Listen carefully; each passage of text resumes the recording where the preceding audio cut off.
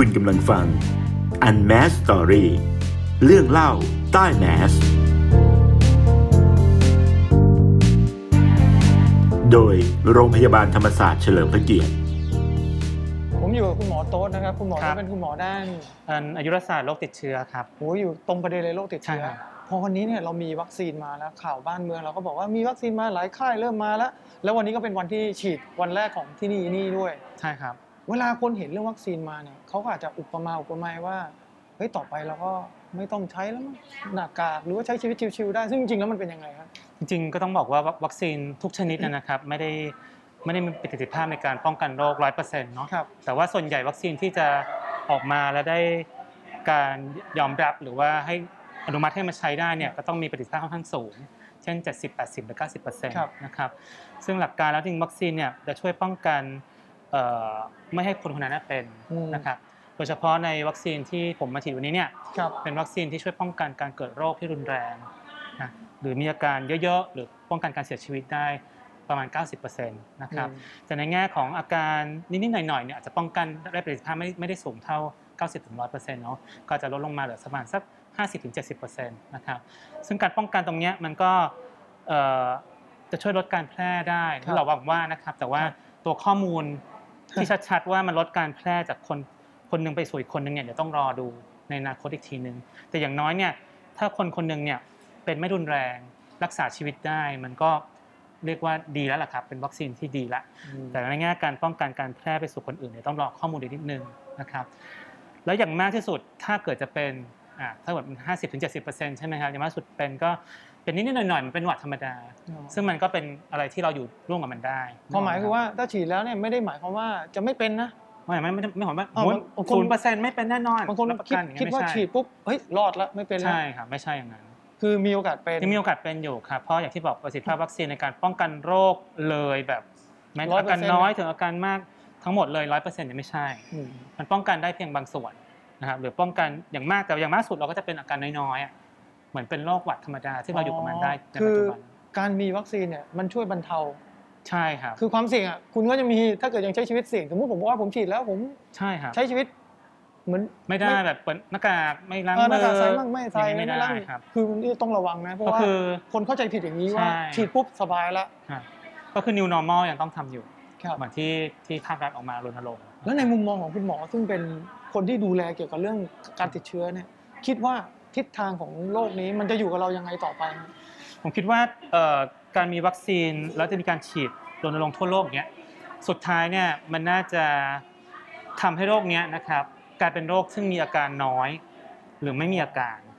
เหมือนกับคนเป็นเชื้อไวรัสหวัดทั่วไปคือเราก็ฉีดวัคซีนนะแต่เราก็ยังเป็นหวัดได้เราเป็นไข้หวัดใหญ่ได้ยังเป็นได้นะครับแต่ว่าถ้าอาการมันน้อยมากเนี่ยเราก็ไม่ต้องกังวลมากถูกไหมครับไม่ต้องกังวลว่าคุณพ่อคุณแม่ผู้สูงอายุญาติพี่น้องเราจะเสียชีวิตนะครับเราก็เป็นแล้วก็หายก็จบไปประมาณนั้นครับงั้นคุณหมอต้องฝากแนะนำด้วยครับว่าการมาของวัคซีนยังไงเราต้องทำยังไงต่อไปถึงแม้วัคซีนจะมาแล้วก็ถึงแม้ว่าจะฉีดวัคซีนแล้วนะครับเนื่องจากมันเป็นวัคซีนใหม่สำหรับโรคใหม่นะครับเพราะฉะนั้นประสิทธิภาพในการป้องกันการระบาดจากคนสู่คนเนี่ยยังต้องรอข้อมูลเนาะแล้วก็ประสิทธิภาพทั้งหมดที่กล่าวมาเนี่ยไม่มีวัคซีนตัวไหนการันตี 100% เพราะฉะนั้นทุกคนก็ต้องปฏิบัติรักษาสุขอนามัยครับอย่างที่รณรงค์กันเนาะไม่ว่าจะเป็น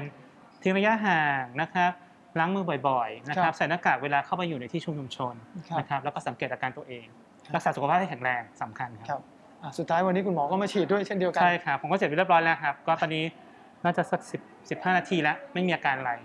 ทำไมเขาต้องให้รอถึง30 นาทีเพราะว่าสิ่งที่เรากลัวสุดคืออาการแพ้วัคซีนแบบรุนแรงนะครับซึ่งคนที่แพ้เนี่ยจะมีอาการภายในครึ่งชั่วโมงเนี่ยครับหลังจากฉีดวัคซีนนั่นแสดงว่าคนหลายคนอาจจะเข้าใจผิดรวมถึงผมด้วยก็คือว่าคนที่เสียชีวิตไม่ได้เสียชีวิตเพราะอาจจะเป็นการแพ้ไม่ได้เสียชีวิตเพราะอะไรคือที่ได้ยินข่าวมาเนี่ยส่วนใหญ่ในกรณีที่เกี่ยวข้องวัคซีนนะครับก็อาจจะมีอาการแพ้ได้แต่ว่า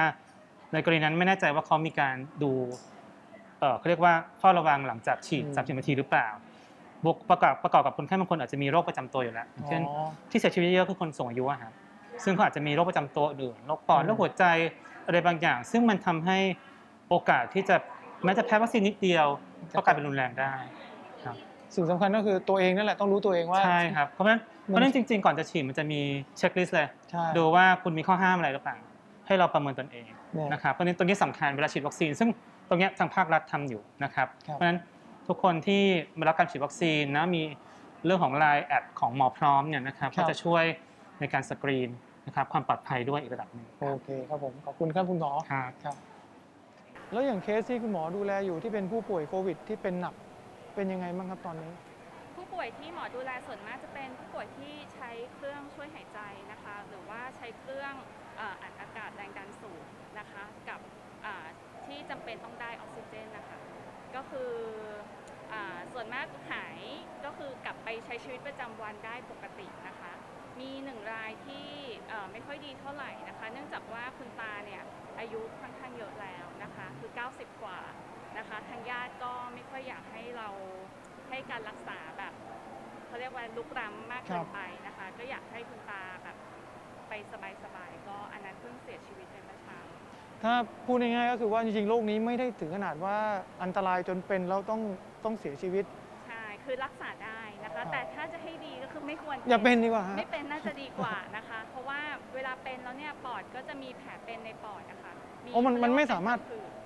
ารถแก้ได้ครับเวลาสมมุติเราหายแล้วทุกครั้งเนี่ยเวลาที่เกิดการอักเสบนะคะเวลาที่ติดเชื้อเนี่ยปอดก็เกิดการอักเสบเหมือนเวลาที่ผิวหนังเกิดการอักเสบก็จะทิ้งรอยดำหรือรอยแผลเป็นเอาไว้เพียงแต่อันเนี้ยแผลเป็นอยู่ในปอดนะคะเราจะมองไม่เห็นด้วยตาเปล่า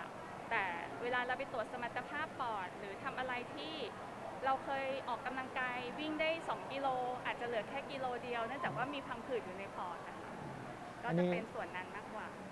ใช่ส่วนมากก็คือปอดเป็นอวัยวะหลักอวัยวะเดียวที่มักจะถูกโจมตีจากเชื้อไวรัสตัวนี้นะคะเพราะว่าส่วนมากก็ติดต่อกันทางการหายใจนะคะหรือว่าละอองฝอยที่เราสูดดมเข้าไปนะคะหรือว่าจากการสัมผัสบริเวณที่มีเชื้อต่างๆแล้วเราไม่ระวังกันเอามือไปป้ายปากป้ายหน้าป้ายตานะคะหรืออีกอย่างหนึ่งที่เป็นแหล่งสะสมเชื้อคือมือถือนะคะมือถือบางทีมือถือเรานี่เอง เราไปวางคว่ำเอาไว้หรือไปวางทานข้าวแล้วตรงนั้นมีเชื้อพอดีแล้วก็ไม่ได้ระวังตัวมีข่าวว่าไปสแกนนิ้วเข้างานนะคะแล้วก็ไม่ได้ล้างมือนะคะก็มีปัญหาได้อย่างที่คุณหมอตูนบอกครับเลือกได้ระมัดระวังตัวเองอย่าเป็นดีกว่าใช่ค่ะก็อย่าไปอยู่ในแหล่งชุมชนที่อยู่กันหนาแน่นนะคะคอยหมั่นล้างมือบ่อยๆใส่หน้ากากอนามัยแล้วก็ใครไม่สบายรู้ตัวว่าไม่แน่ใจว่าจะเป็นหรือเปล่านะคะก็กักตัวอยู่บ้านหรือว่าสัมผัสกับคนที่เป็นแน่ๆก็คือให้มาตรวจที่โรงพยาบาลได้ค่ะมาที่นี่ครับที่นี่โรงพยาบาลสนามมีค่ะนะฮะวันนี้มาฉีดวัคซีนค่ะครับก็หวังว่าจะไม่เจ็บใช่ไหมคงจะเจ็บนิดหน่อยค่ะแต่เป็นวัคซีนตัวนี้ค่อนข้างที่จะปลอดภัยเพราะว่าเป็นวัคซีนแบบเชื้อตายแล้วอะค่ะเพียงแต่จะกระตุ้นภูมิได้มากน้อยแค่ไหนเราต้องรอดูกันต่อไปนะคะเขามีแอปติดตามตัวใช่ค่ะอาจจะฉีดแล้วอาจจะป้องกันได้บ้างนะคะแล้วก็เป็นเนี่ยคงไม่เป็นหนักถึงขนาดใส่ท่อช่วยหายใจนะคะแต่คงไม่ได้ป้องกันได้ถึง 100% นะคะก็ต้องระวังตัวต่อไปถึงแม้ว่าจะฉีดวัคซีนแล้วก็ตามโอเคครับผม